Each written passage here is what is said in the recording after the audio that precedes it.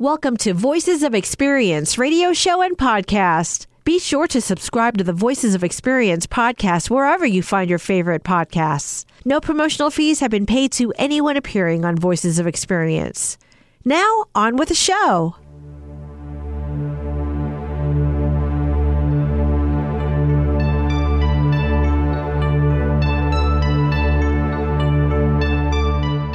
Welcome to Voices of Experience once again on Kixie AM 880, KKNW 1150 AM. You can be hearing the show on both of those stations, or maybe you are listening to it now on my podcast. My name is Paul Casey, and welcome to both Erics today, Eric Freeman and Eric Ryder. How are you guys? Good afternoon. Doing well. Yeah, glad to have you back. Yeah, thank you. You did the show last week. Great job. I had a chance to listen to it. Oh, thank you. So, really enjoyed. And we're not fired. We're not. You were doing. So, that's awesome. I don't have the power to do that, but that's okay. I mean, on your show you do. Well, I suppose I do. Heck yeah, you do. Gosh darn it, maybe no.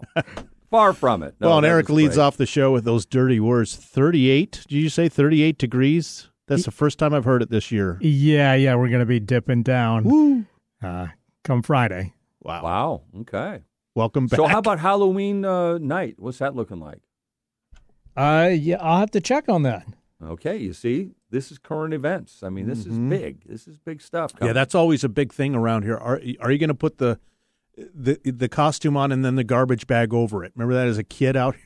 Sure. That's the way it was. Actually, pretty looks much. Pretty decent for Halloween. Mostly sunny, high near 53. There you go. Perfect. That's a rare occasion around here. Yeah, It's right. usually raining on Halloween. Quick question: does your house have any Halloween decorations? Yeah, a little bit. Okay. Yeah, Okay. mine does. Yeah. I got 2 pumpkins out there. Yeah, all right. I qualify. Heck yeah. Have you carved them up yet? Nope. Same. No, I don't think. Gotta I'm get gonna around carve to it up. I don't know. Yeah. I like pumpkin seeds, so I do like to carve it up and cook those. Oh, you things. do? Oh, yeah. You'll actually do that again. Oh, yeah. year. Okay, Yeah. That's kind of a tradition. Good eats. Yeah. All right.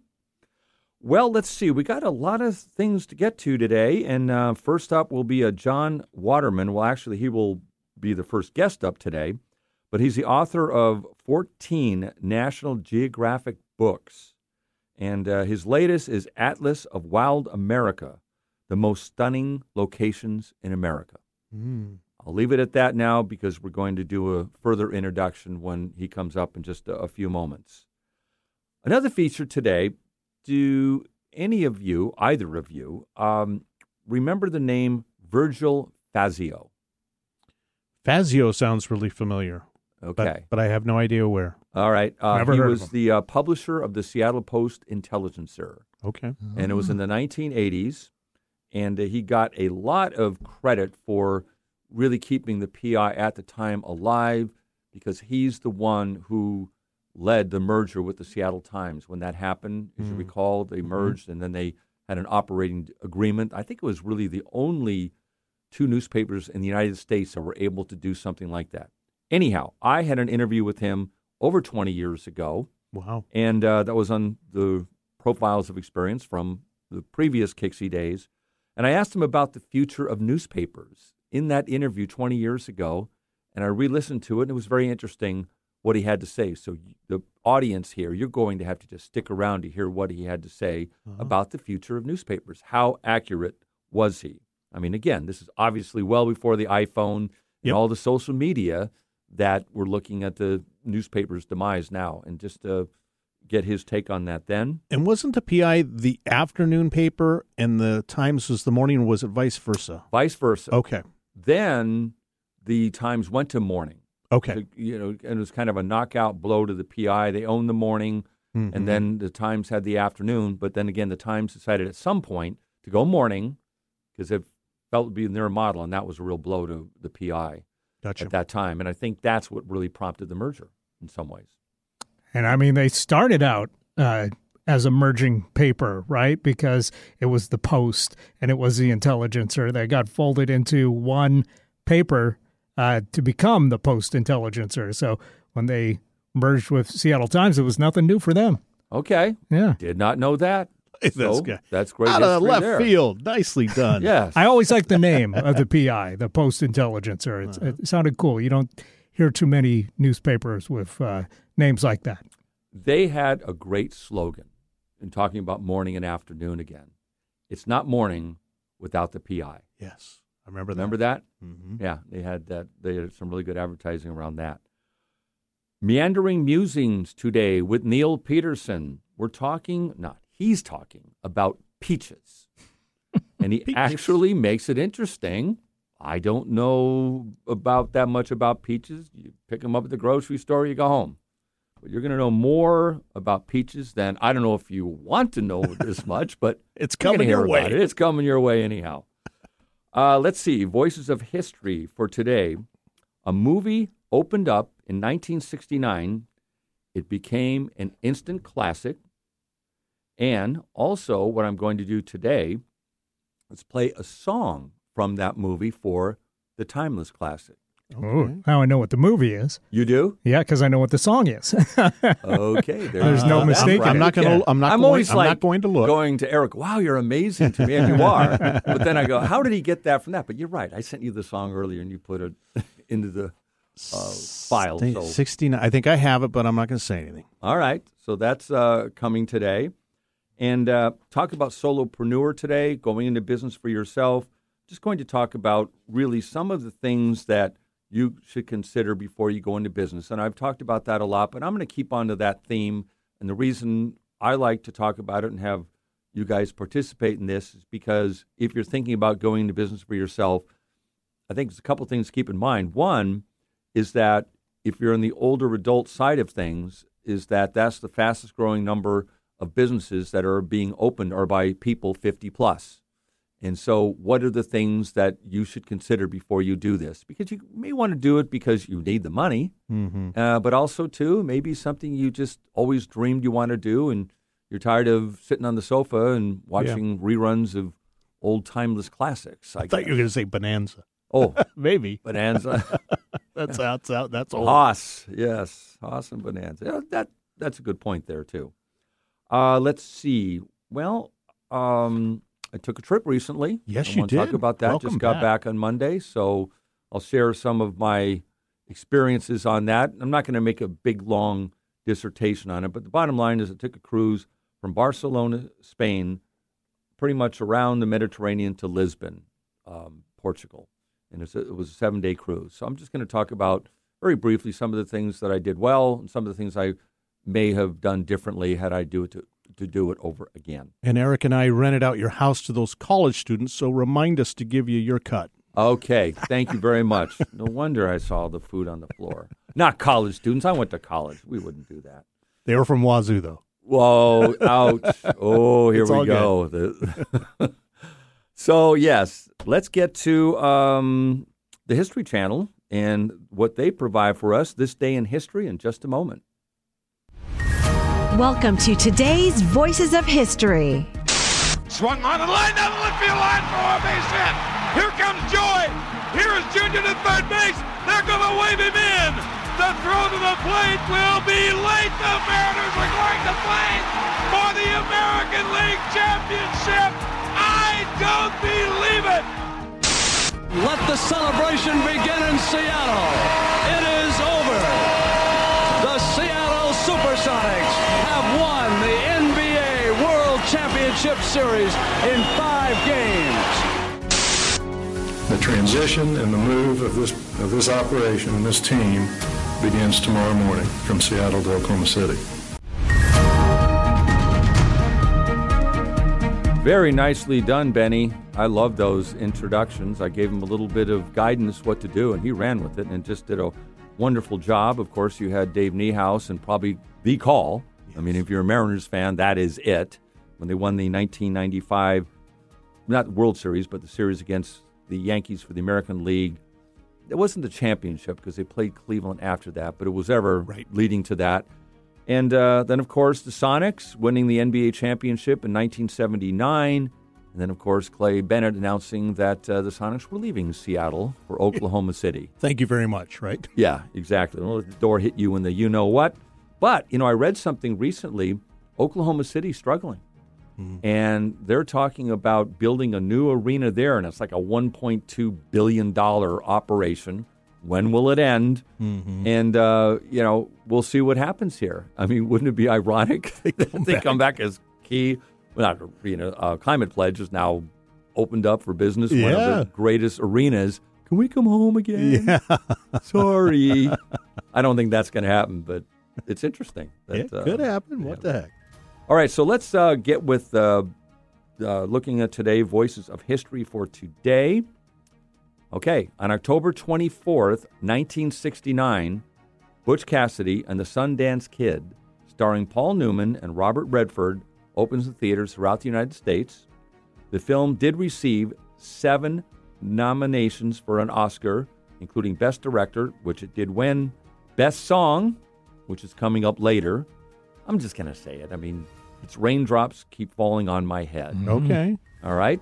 So that's coming later. Unmistakable. Once you mention that movie, it's got to be that song. Right. Yeah. Of course. And yes, it was pretty amazing on both counts because they both did very well independently.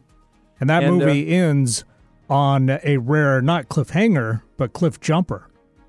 Right. That's right. Spoiler, sorry. No, that's if you haven't seen it. Haven't seen the movie. You probably won't see it if you haven't seen it by now. Yeah. On October 25th, 1964, after recovering a fumble against the San Francisco 49ers, Minnesota Vikings defensive end Jim Marshall runs 66 yards into the end zone. He thought he had scored a touchdown. Now, why didn't he score a touchdown? Why would I bring up a regular season game from 1964? And his first name is? Jim Marshall. Okay, because I think that went to his nickname. Is this the one where it went the wrong way? That's the one. The wrong way into his own end zone. He thought he had scored a touchdown. He was throwing the ball in the air, celebrating. He didn't know why the other players weren't coming around him, giving him high fives. And then they said, you just ran the wrong way. And despite his error, and good for him, the Vikings did win the game, 27-20. So it's not that big a deal going down. I mean, a touchdown's a touchdown. Celebrate. Right. But he's not going to live in infamy because it wasn't a Super Bowl game, or it wasn't like Billy Buckner with the Red Sox. Right. If the ball goes through his leg. Now, they lost that game, but they had a Game 7.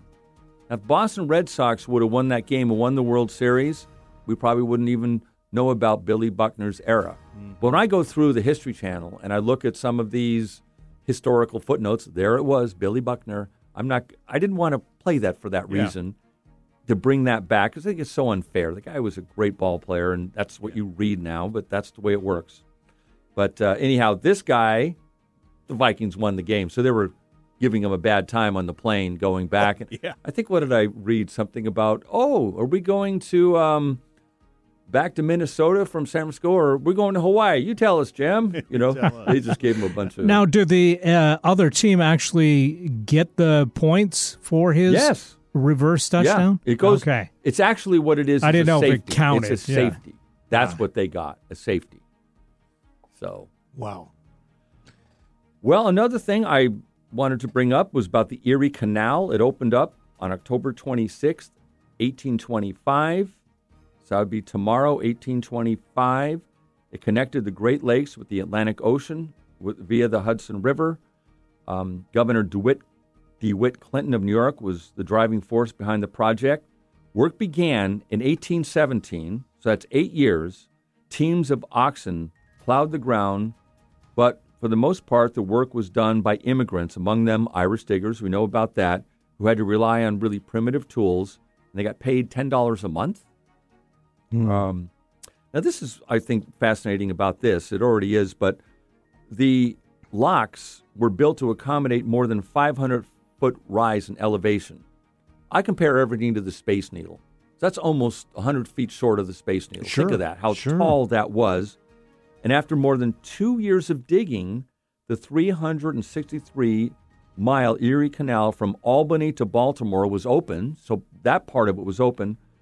And in the 9 years, it was paid off because of how quickly it was open. But it's amazing to me to think the 363-mile. So again, how is that relative to Seattle? What is it? Seattle, Portland, that's down to Seattle to Ashland, Oregon, probably north of that, Further maybe than Salem. Spokane, further than Spokane. Much further. That's Yeah. like 210 miles. It'd be Helena, Montana. Jeez. To think about the length of that. Right. I've heard about the Erie Canal my whole life. For some reason, this really jumped out at me as something that was a major feat in this country. So let's move on to historylink.org. And this is a nonprofit site that was started by Walt Crowley, the great Walt Crowley, who provided so much historical footnotes to Seattle to keep it alive and the state of Washington. On October 19th, 1871, Susan B. Anthony became the first woman to address the Washington State Territorial Legislature. While she was here, she helped organize the Women's Suffrage Association movement. And the date on that, 1871. Wow, so imagine just the trip out here. That's what I always think. Yeah. I mean, when I've read about presidents coming out here, I think, I don't know, some I have in the 1800s. Sure. And I go, my God, how did they get out here? Well, it would have been train trip at that point, I would believe, at least most of the way. Yeah, absolutely. No question on that. On October 21st, 1962, President Kennedy was scheduled to attend the closing of the Seattle World's Fair, but he canceled at the last moment he had a cold. He had to go back to Washington and get bed rest. Do you know why he canceled his closing ceremony remarks at Seattle Center on October 21st, 1962? Cuban Missile Crisis, right? Correct. Yeah, good one. Yeah, sure. That was it. I remember as a young boy, we were going to go see him. Oh, okay. And my dad came in and said, he's caught a cold. We can't go see him today. And I was so disappointed. Sure. And the rest is history as far as that goes. On October 25th, 1864, telegraph lines finally reached Seattle for the first time, greatly increasing the speed Northwesterners received their information from. 4 years earlier, when Abraham Lincoln won the 1860 election, it took 16 days for the news to travel west, first by a telegraph that was hooked to California, then a steamship up the Puget Sound. I think I got this right when I read this statement. The editor of the Olympian newspaper stated, quote, "The annihilation of the time and distance seems incomprehensible." What I take that to mean, and tell me if you agree, it's a little bit confusing, but it's incomprehensible that we got news so fast. Sure. Yeah. And, think about that. And Domino's Pizza even. Yeah. 30 days or less. You're with it today, I'm Eric. with it. That's good. Too much coffee. So anyhow, there's you go for today. The Voices of History. Wonderful.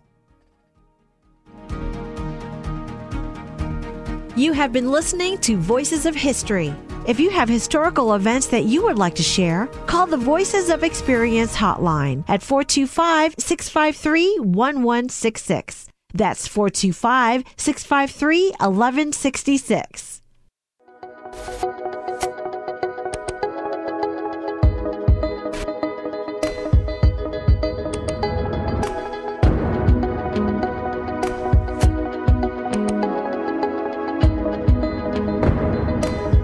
John Waterman is my guest. He has written 15 books on adventure and the environment, including a recent National Geographic Atlas of National Parks.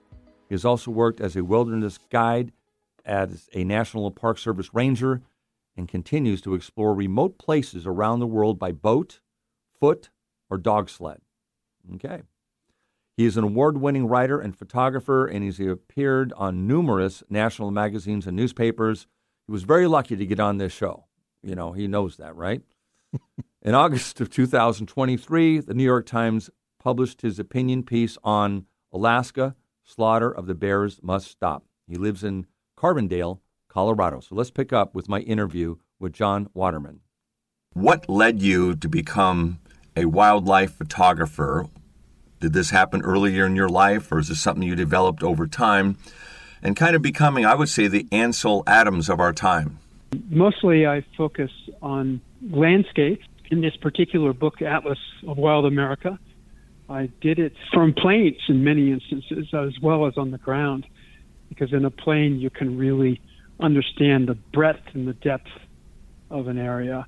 And in the 41 areas that I've covered in this book, Atlas of Wild America, that just came out this week from the National Geographic.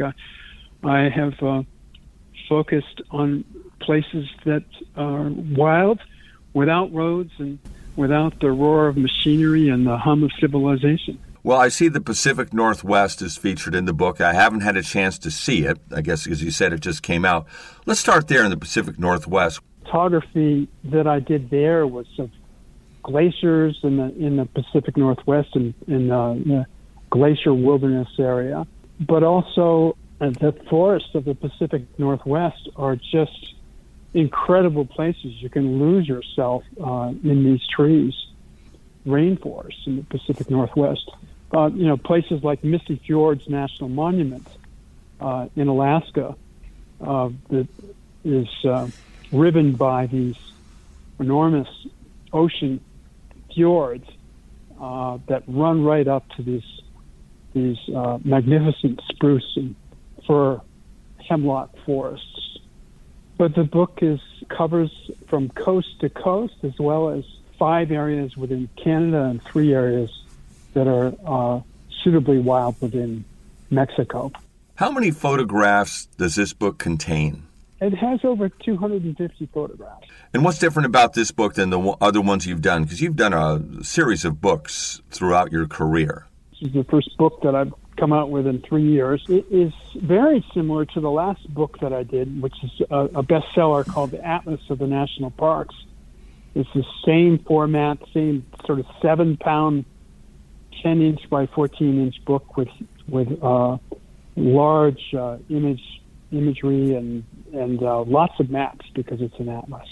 Is there like a tip that you could give us in terms of people who want to get into exploring more and try to experience something that you do? How would we approach anything near what you do?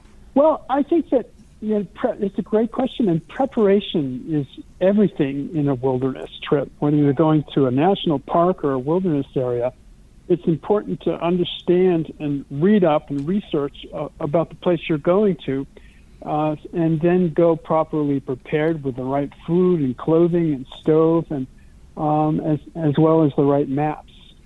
And my book is not a guidebook, but it is a celebration of wilderness and an introduction to these areas, sort of an inspirational introduction with a lot of earth sciences and history, and in many places textured with my own personal experiences in some of these places. You suggest that people should be fully present when they're in the outdoors to experience what you're seeing at all levels. How do you do that? That's the beauty of your question. Frames the beauty of wilderness, because to be fully present, we need to turn off our phones and focus on what's around us. And wilderness kind of demands that of us, because to travel through wilderness, whether you're paddling or sailing or climbing or walking, you have to be 100% there and paying attention. And let's face it, we've all become multitaskers in our information age. So we need wilderness. It's a balm for our souls. Probably more important now than ever, actually. I want to go back to the glaciers for a moment. You've been photographing them for a period of time. Have you noticed a shrinkage in the glaciers from the places that you've traveled? It's a well-documented phenomenon. It's particularly prevalent reduction in the glaciers in coastal areas. In Glacier Bay National Park, where the glaciers run right down to seawater, the meltback has been startling. But it's also present in places like the North Cascades in the Pacific Northwest. They've lost so much ice over the years. Crevasses are opening up, and there's stonefall in areas where I've never seen stonefall before, just because the temperatures are now going above freezing in many of these places. I had a trip down south, about a month ago, beautiful clear day in the Northwest, and we were flying south, and I looked over Mount Rainier, and I was really stunned at how the level, I don't know if it's glaciers, the snowpack, or whatever, had been as diminished as I've ever seen it. Yeah, it's the world that we live in. But this is one of the great things about wilderness areas, that they are relatively untouched aside from the changes we see in increased temperatures and climate change. And it allows us to get back to uninterrupted and untrammeled nature.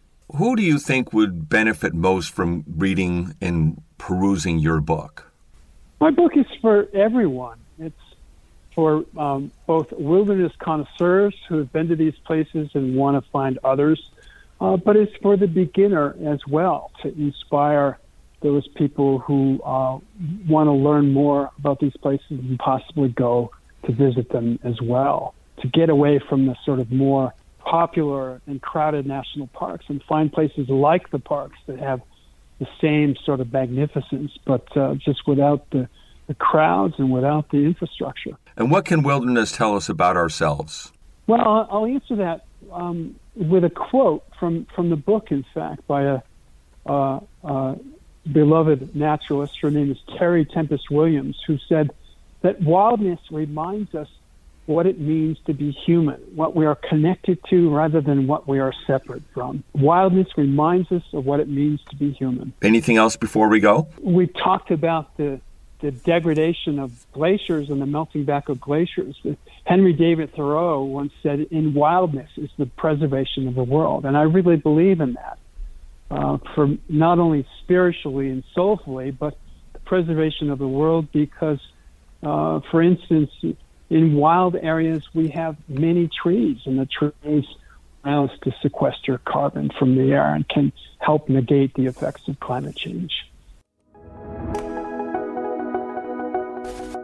Well, we're back, and we're going to continue with the show Voices of Experience today, and we'll just get right into Meandering Musings by Neil Peterson, and I'll just let him get into one of his most important subjects he's ever talked about, and he talks about it in great detail, and that's peaches. Take it away, Neil. Peaches. I love peaches. I do so for two reasons.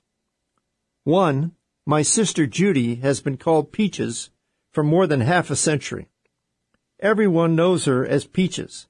I'm the only person in the world that calls her Judy.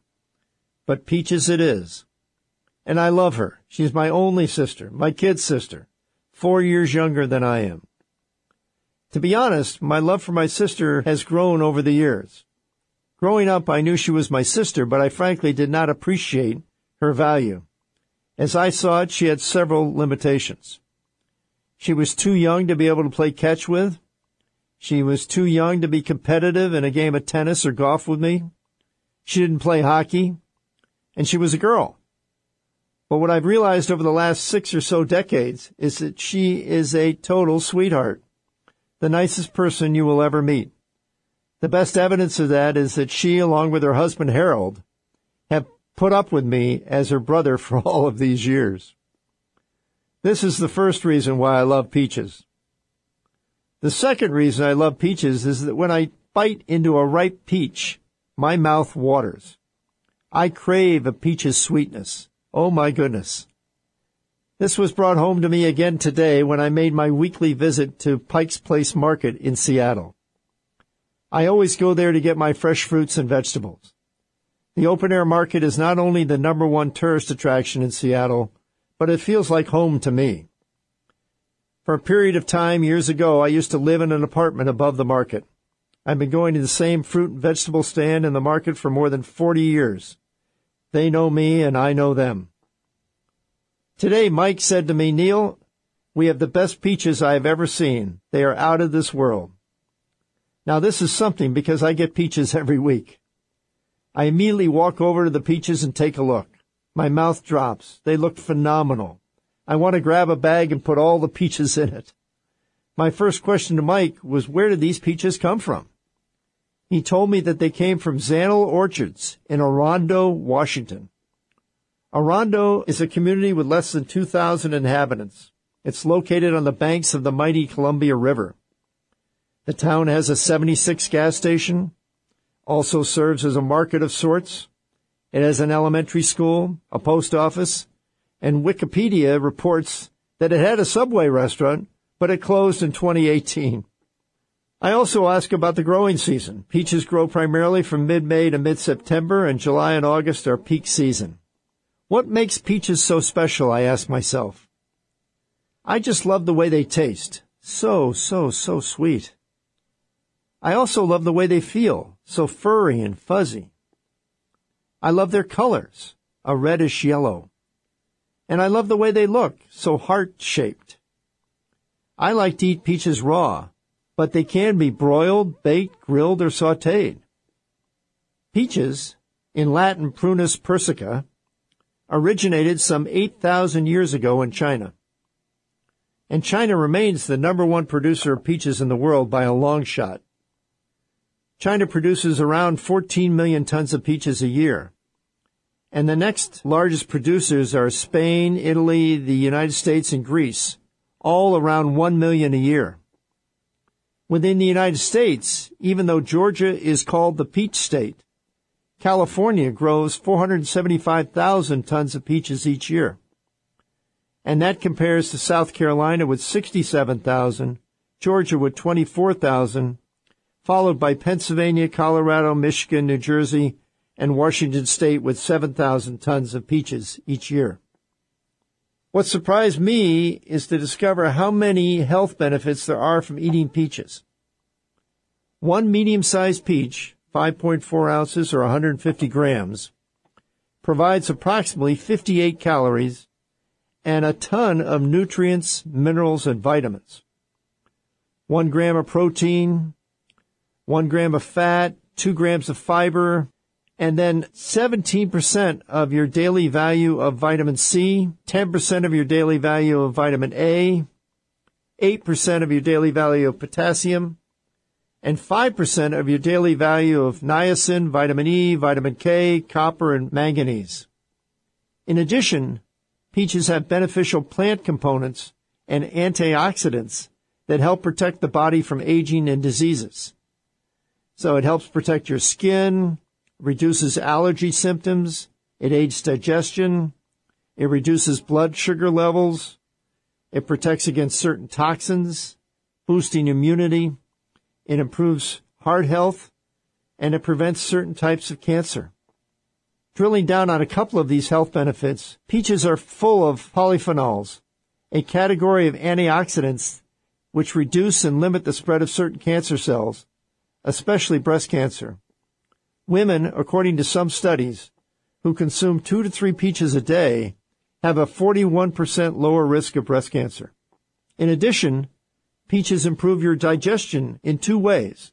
Of the 2 grams of fiber in a peach, one of them is what is called a soluble fiber, which produces food for beneficial bacteria in your intestines. The second fiber in a typical peach is an insoluble one. This insoluble fiber adds bulk to your stool, and it helps move food through your gut, reducing the likelihood of constipation. Now, I apologize if this may be more information than you really wanted to know about peaches. Bottom line, peaches are healthy for you. I love peaches. I love peaches, too. Great one, Neil Peterson. Love it. Neil Peterson, Meandering Musings. You can check them out at meanderingmusings.net. That's .net.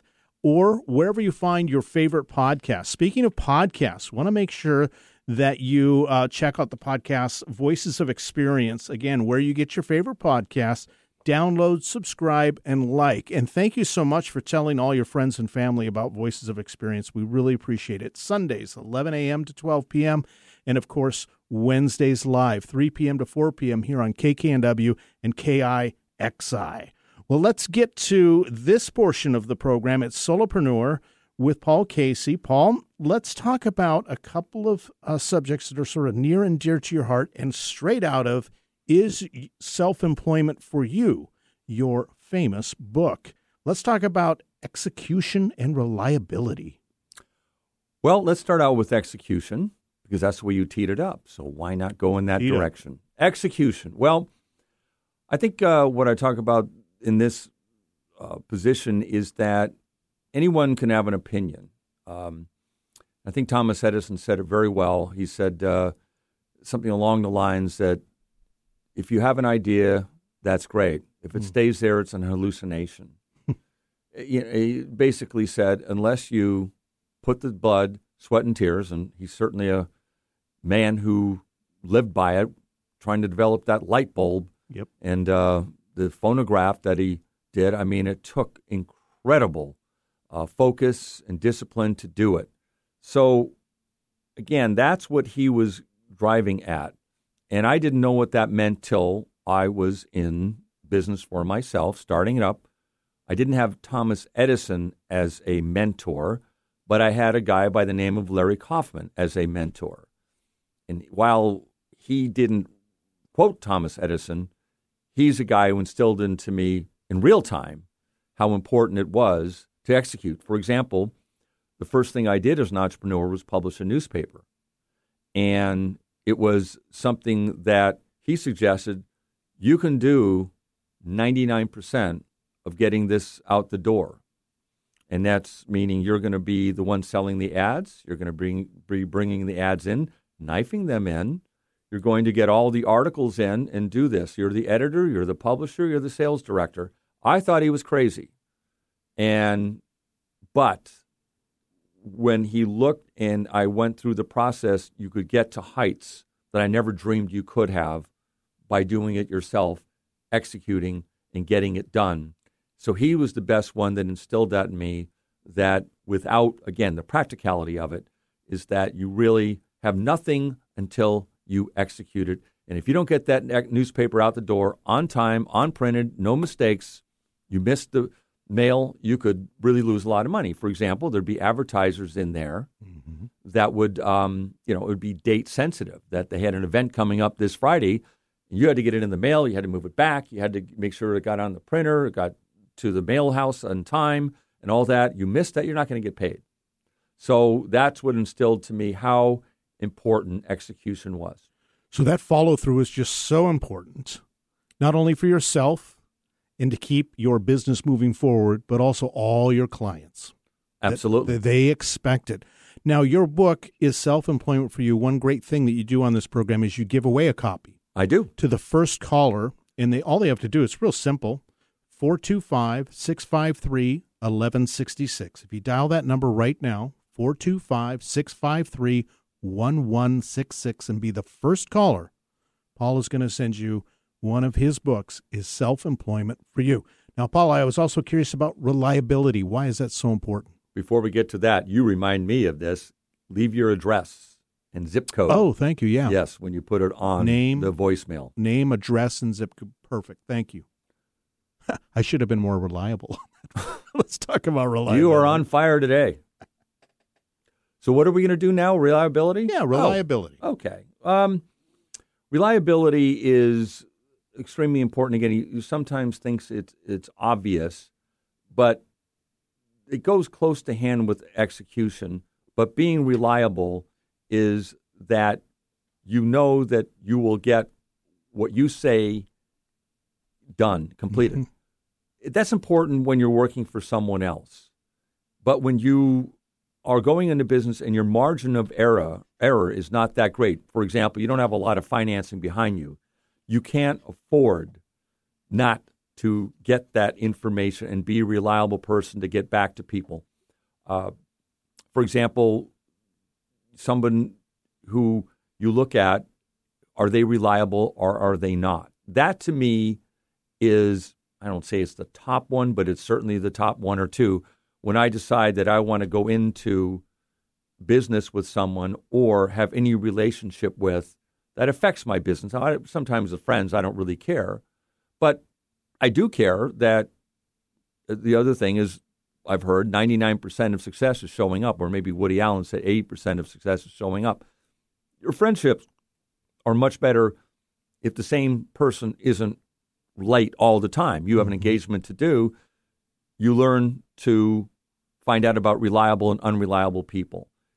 Reliability in business, again, I'm back to it's everything. I heard an interview recently with a professional soccer goalie, and he said the challenge is you can have 20 saves, 10 saves in a match, but it's that one goal that they get mad at you about that you let get past you. Right. That's what will be remembered. Like we were talking about, Billy Buckner probably played, going back to the sports we talked about. He was a great fielder. He had a bad foot that game. He probably shouldn't have gone out for that inning anyhow, but he was a great first baseman. But what is he remembered for? Now, that's a grand example. Sure, of course. But it still is something that's so key, reliability, that you say you're going to do something, you do it. And if somehow it doesn't work out, you get right to that, back to that individual you've worked with, and you let them know that it isn't going to happen for whatever reason. Yes. But I've just experienced more and more the 80-20 rule that, again, reliability, people get that or they don't. And I'm saying if you don't, do not even consider going into business for yourself. Don't even try. You can learn this and much more in Paul's book, Is Self-Employment for You? Matter of fact, if you're the first caller at 425-653-1166, that's 425-653-1166, be the first caller to leave their name, address, and a phone number back. You're going to receive a copy. Great edition of Solopreneur today, Paul. Thank you very much. Good questions. Okay, so you're going to start out now with the...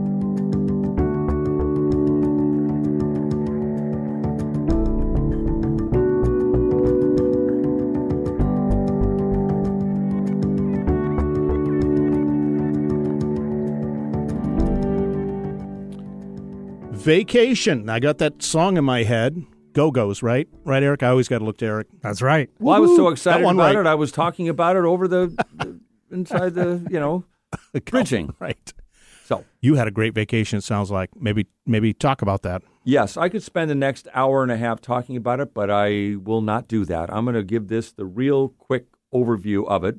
First of all, I will tell you what my wife and I did. We went on Saturday, October 14th, from Barcelona, Spain, on a cruise, a seaborne cruise, and we ended up in Lisbon, Portugal, a week later. And I'd never been on a cruise in my life. I've got to say that I had a wonderful experience. Seaborne was outstanding. Everything I've heard about them was A+. And we just talked, Eric, before the show, that Seaborne is based here in Seattle. Somebody told me that on the cruise. I didn't know that, and I guess you didn't know it as well. But they are, and they did a wonderful job. Just a couple things. They take care of everything. It's a great cruise. That's what they say they're going to do. They really came through. As far as things that when I took off for Heathrow Airport in London, and it took about 10 hours to get there, we actually came in early, and we had to sit in the tarmac, though, for a half hour. Short of it is, I missed my connection to Barcelona. Fortunately, 3 flights later, one seat opened up. I got on that night, got into Barcelona at 2 in the morning, and then we got on the cruise about 11 a.m. My wife was in Barcelona. She wanted to get there a few days early. I was livid at British Air for things that I have every cause to be. However, I also looked at myself when I came back going, no, wait a minute. You're going on this cruise. Get on a plane a day before the cruise leaves. Make it 2 days. So if something like this goes sideways, they're doing what they can do, the best they can do. I am not going to be one to jump up and down and say the airlines are terrible. I don't think they are. I mean, we have 12 years of no one dying in an airplane disaster in this country. They're moving literally thousands of people a day, their luggage, whatever. I marvel at what they can do. But take it from me. Leave a couple days early if you're going on a cruise, and it takes a lot of the stress off. But and you did a couple days after, too. I love that because that's sort of like a wind down. Yeah. I like that. And we stayed in Lisbon, Portugal, a couple days. Just to let you know quickly, we went from Barcelona, then we went to Mallorca, Spain, Cartagena, Spain, Marbella, Tangier, Morocco, which was my favorite stop. We were at sea for a couple days, and we had to adjust because there was storms coming in, and we ended up in Gibraltar and then ended up in Lisbon. But as I say, it was really a delightful time. Now, when I asked you, you said 5 stars. It was Yes. 5 stars. 5 stars all the way. And you travel a lot, so that means a lot. Right. That's right. And yes, I would have to agree with that. So there you go. And by the way, Eric, if anybody has any questions about what I talked about, want to know more detail, they can call that line and just leave a message saying, hey, I want to know more about Mallorca or something like that. Sure. Or, what was it like, to be in Gibraltar? Anything about this trip, they can call me at that hotline. 425-653-1166. There you go. Paul's thoughts. Okay. I want to find out about Tangiers.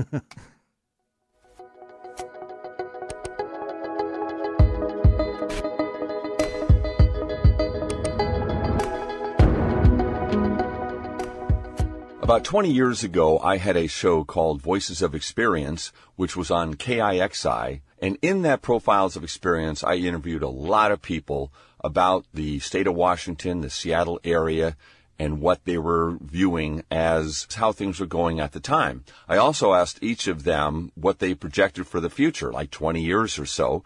And we're right now in that 20-year period. I had interviews with former Governor John Spellman, Governor Dan Evans, Seattle Mayors Wes Ullman and Charles Royer, Mountaineer Jim Whitaker, and civic activist Jim Ellis. I've been playing some of those interviews over the last couple of months. Again, I asked most of the guests what did they see about Seattle in the future in the next 20 years or so. I interviewed Virgil Fassio, and he was the former publisher of the Seattle PI and was a guest on the show. We discussed the future of newspapers and also, again, the future of this area. And here's what he had to say. And good morning and welcome to Profiles of Experience. Good morning. Mr. Fassio, how did you become the publisher of the Seattle PI? How did it all come together? Well, I guess I'd have to go back to the beginning almost. I'm one of those accidental folks in the newspaper business. My degree was in government at the University of Pittsburgh, but when I was 20 back in Pittsburgh, I founded, editor and publisher of a little bi-weekly paper. And then in 1950, I went to work on a daily as a reporter for a couple of years, and overnight, out of the blue, and it wouldn't have happened anywhere else, the publisher of this small daily decided that someday I might succeed him, and so I should become the circulation manager. And it turned out that became the next 25 years in my newspaper career. I kept getting recruited for bigger circulation jobs in Wilmington, Delaware, and then as circulation director of Detroit Free Press, and finally as the vice president circulation director of the Chicago Tribune. So I was recruited by Hearst in 1976 to come out here as general manager. Was there an event during your tenure as publisher, or just generally with the Seattle PI, that really sticks out in your mind that may have changed the newspaper dramatically, or any type of event that developed to where it is now? Well, I would say that the paper has made a major change in the view of the reader. But when I came to town in '76, this was viewed as a extremely liberal, but a reporter's paper. And I guess along the way we made some minor course corrections. But in late 1980. We did a complete reformat of the paper and kind of changed its appearance in many ways. And to a great extent, there's been fine-tuning over these many years since to make it even better. Now, that was one. And I guess I'd have to say that the other extremely significant, was the thing that took us from being a failing newspaper into being a financially successful one. And that was the joint operating agreement that was implemented in 1983. Are you optimistic that the print media, I guess more specifically daily newspapers, are going to have a strong future? Well, I'd have to believe that because I can remember back in '50 when newspapers were still in hot metal and linotype machines and big composing rooms and printers and hard metal engravings and the whole works. And all of that now has become digitized with the digital business and its computerization. And I'd say that over the years, the little black box that was always there, I think, still looms on the horizon. But still in all, newspapers fulfill a role. They function. They've evolved. They've met the challenges over the years and have kind of eased into it. It hasn't been an overnight change in any respect. You'd go to a baseball game last night, and if you saw the game and were there, you'd still want to read about it today because there are nuances of it that you're not going to get. Television doesn't do it. People are not going to sit in front of a computer all day long digging up stories. I mean, I think that and the newspaper's portable. I think it's changed, obviously. There have been, radio was a threat, television was a threat, now even Microsoft is a threat. My final question this morning, then, would be about Seattle and the community and what we're doing today and the decisions we're making for a bright future. What are your thoughts on that? Well, the biggest problem in the Seattle area is the fact that they perceive that they do not have a problem. And there's an awful lot of apathy in this community because there's a feeling that we've got it all made and we don't have to make changes. But down the road, we're going to have to do something about transportation. We're going to have to do something about the third runway at the airport. It's going to have to go through. Otherwise, we're going to be losing ground. There are many cities that would do anything in the world to be able to do some of the things we can do here in Seattle because they've hit the skid. And I think there has to be a real feeling that let's get rid of the process and let's get on to doing what needs to be done to make this an even greater city. Otherwise, that truck is coming down the highway and it's going to hit it. I think there's too much opposition to progress in it. Well, I appreciate you sharing those comments, and I'm sure those thoughts will go to good use. We've been talking to Mr. Virgil Fassio, the former publisher of the Seattle Post-Intelligencer, and thank you very much for spending time in Profiles of Experience. Thank you. That's Virgil Fassio, former publisher of the Seattle Post-Intelligencer.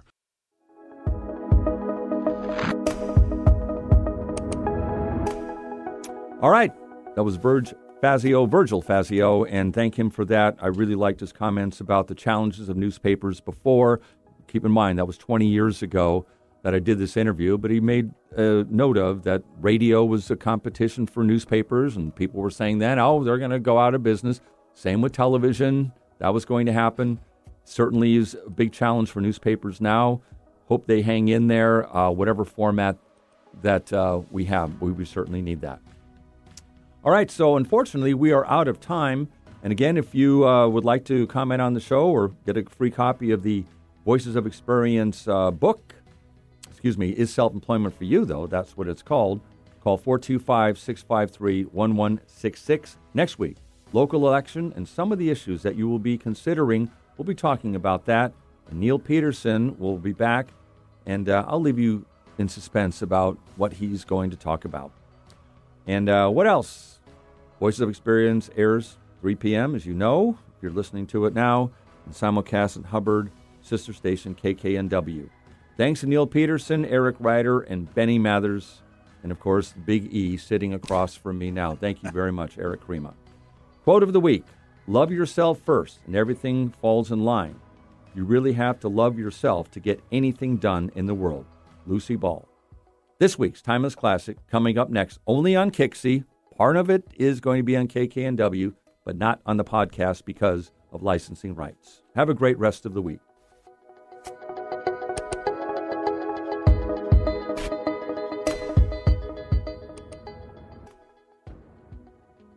This week's Timeless Classic reached number 1 in the U.S., Canada, and Norway. To quote a well-known actor who was in the film in which the song was written for, said, "I was highly critical. How did the song fit with the film? There was no rain. At the time, it seemed like a dumb idea. How wrong I was. It turned out to be a great hit." Robert Redford. Burt Bacharach wrote the song and had the recording artist do 7 takes before he was satisfied with the results.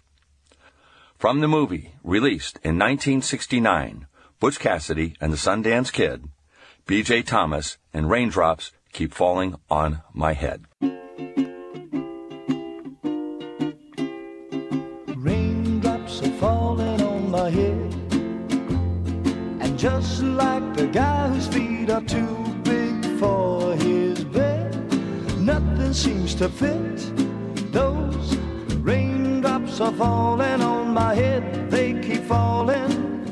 So I just did me some talking to the sun, and I said I didn't like the way he got things done, sleeping on the job. Those raindrops are falling on my head, they keep falling.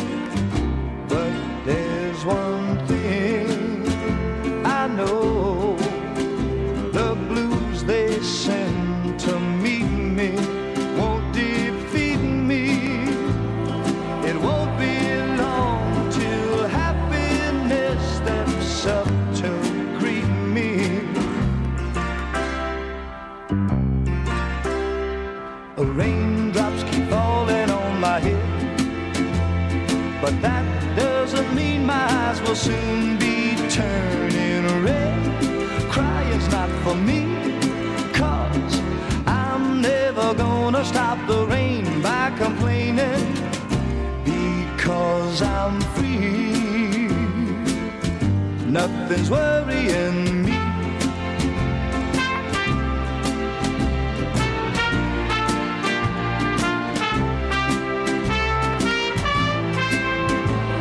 It won't be long till happiness steps up to grief.